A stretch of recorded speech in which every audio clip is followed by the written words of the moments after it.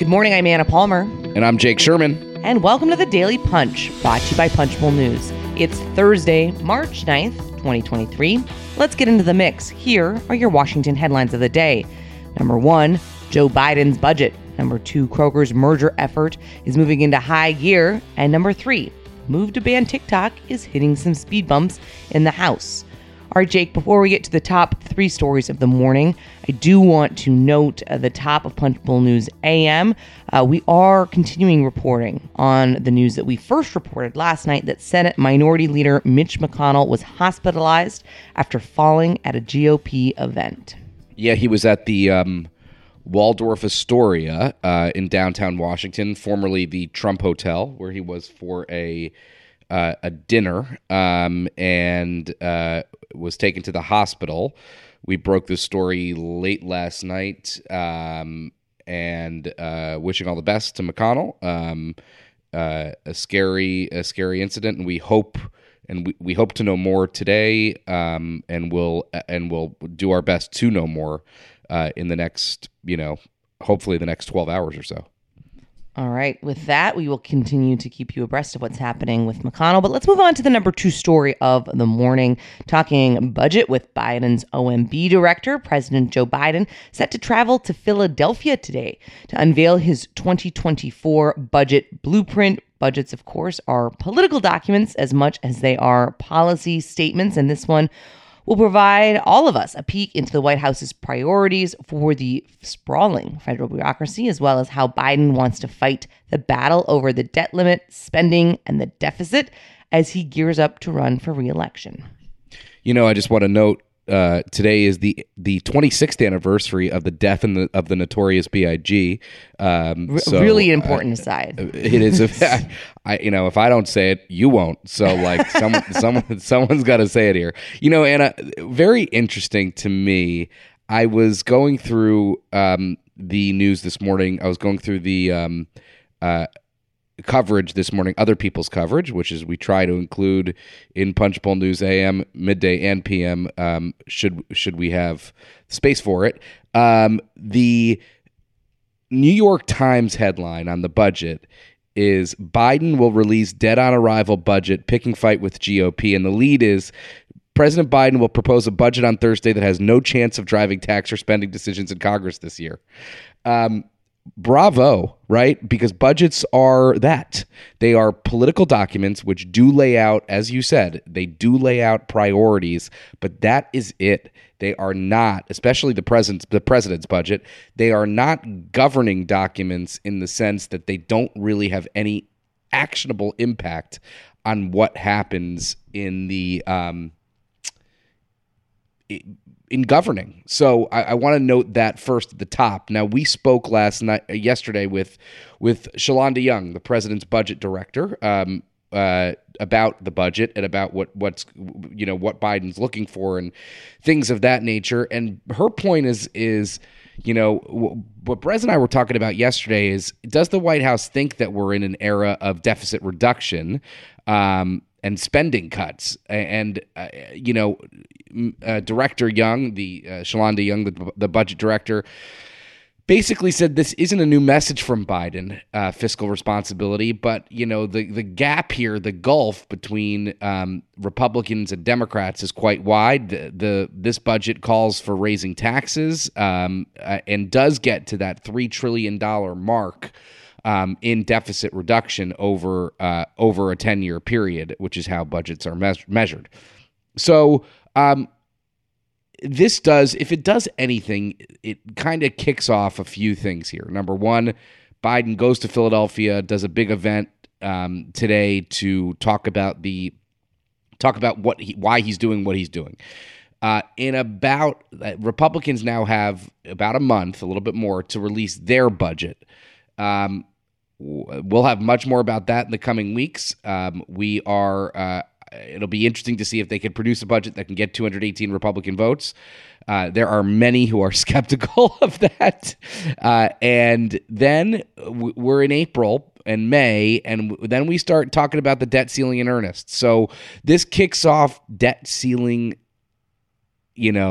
the debt ceiling period, the debt ceiling rush, which will hit a fever peach. Wow, that's not the word I'm looking for. A peach. A fever peach. That's a good name for a restaurant. Will hit a fever peak at some point in the spring and summer.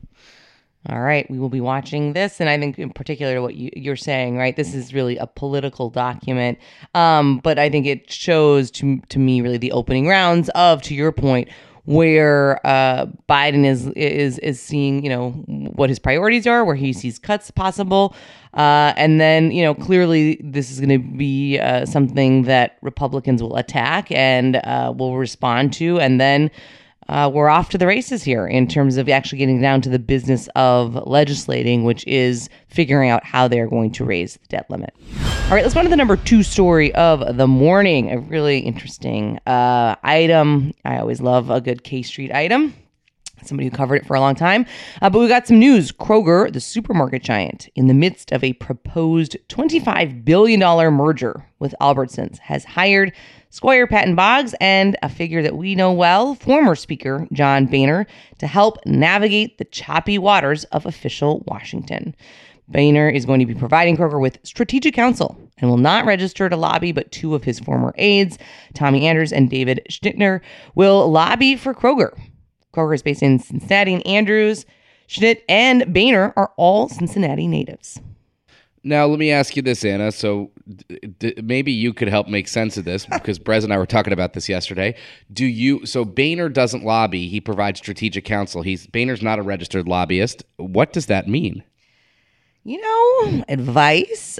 Certainly Boehner has seen and is very familiar with the concept of how these mergers go through or don't go through. Of course, we've written a bunch about this, Jake, I think over the past several months. In October, Senators Bernie Sanders and Elizabeth Warren called on the FTC to block the mega merger, raising antitrust and labor concerns. Consumer advocates and labor unions are also opposing the deal. So I think, when you look at bringing on a firm like Squire Patton Boggs, they are, these aren't the first lobbyists that are being engaged on this issue, or consultants or strategists. But certainly Tommy and Schnitt I'm sure are going to be doing the hand-to-hand combat, while somebody like Boehner is going to try to figure out what's the strategy. Who are the Republicans that potentially could be supportive of this? Are there kind of landmines that the supermarket giant hasn't thought of yet? But I do think there's a lot of folks in town who do more of this strategic counsel, but aren't actually in a lot of the meetings. Yeah, and the other thing I would say is he probably understands, as do Schnitt and Tommy, understand the arguments that will be most persuasive to members of Congress about this. About this merger. Should they run into some problems with members of Congress, right? Like, they understand what arguments to make to help head off problems. I think is that also with Boehner, that would probably be something that is useful for him to be engaged in. All right, let's move on to the number 3 story of the morning. Really interesting item. During the last week, there's been this renewed urgency in Washington to take action on TikTok, of course, the enormously popular Chinese-owned social media app. But like most things in Congress, there's often a rush and then a holdback, or things don't move quite as fast as most folks expect them to. And that's what this item is about. Even though the House Foreign Affairs Committee cleared a bill last week that would allow President Joe Biden to ban TikTok, Speaker Kevin McCarthy and House Majority Leader Steve Scalise are telling us they are in no rush to move that or any legislation to the floor.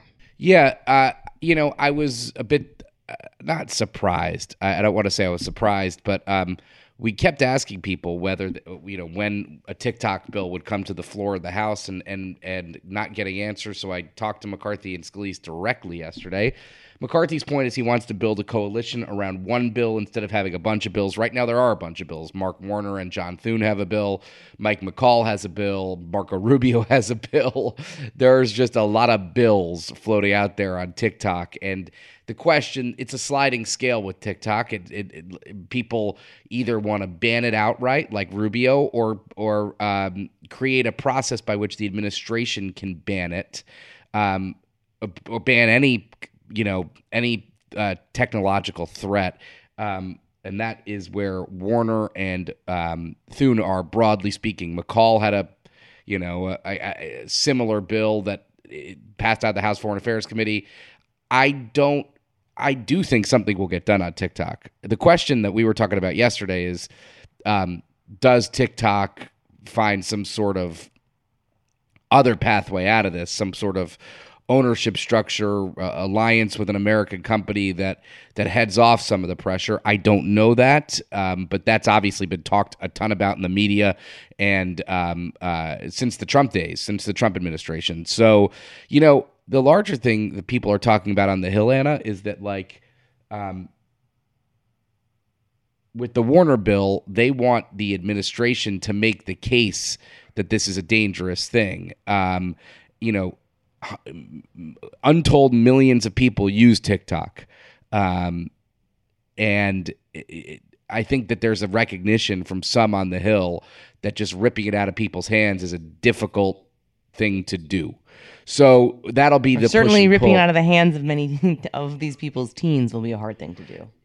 You mean children are sometimes difficult to deal with? No, I didn't know that. Interestingly enough, all of the intelligence heads were on the Hill yesterday, and Rubio said, did like a question and answer with them during a hearing, and said, could the Chinese government use TikTok to control data on millions of users? FBI Director Chris Wray said yes. Rubio said, could they use it to control the software on millions of the devices given the opportunity to do so? And Wray said yes. So the threat, or what the administration and intelligence community sees as a threat, is now kind of in the open. So again, interesting times with TikTok. All right. With that, thanks so much for listening. We appreciate it. If you like the Daily Punch, please tell your friends about it. Share it on social media. It's the best way for folks to find out about us. And you can dive deeper on all these issues and more if you sign up for our free morning newsletter at punchbowl.news. Have a great day and stay safe.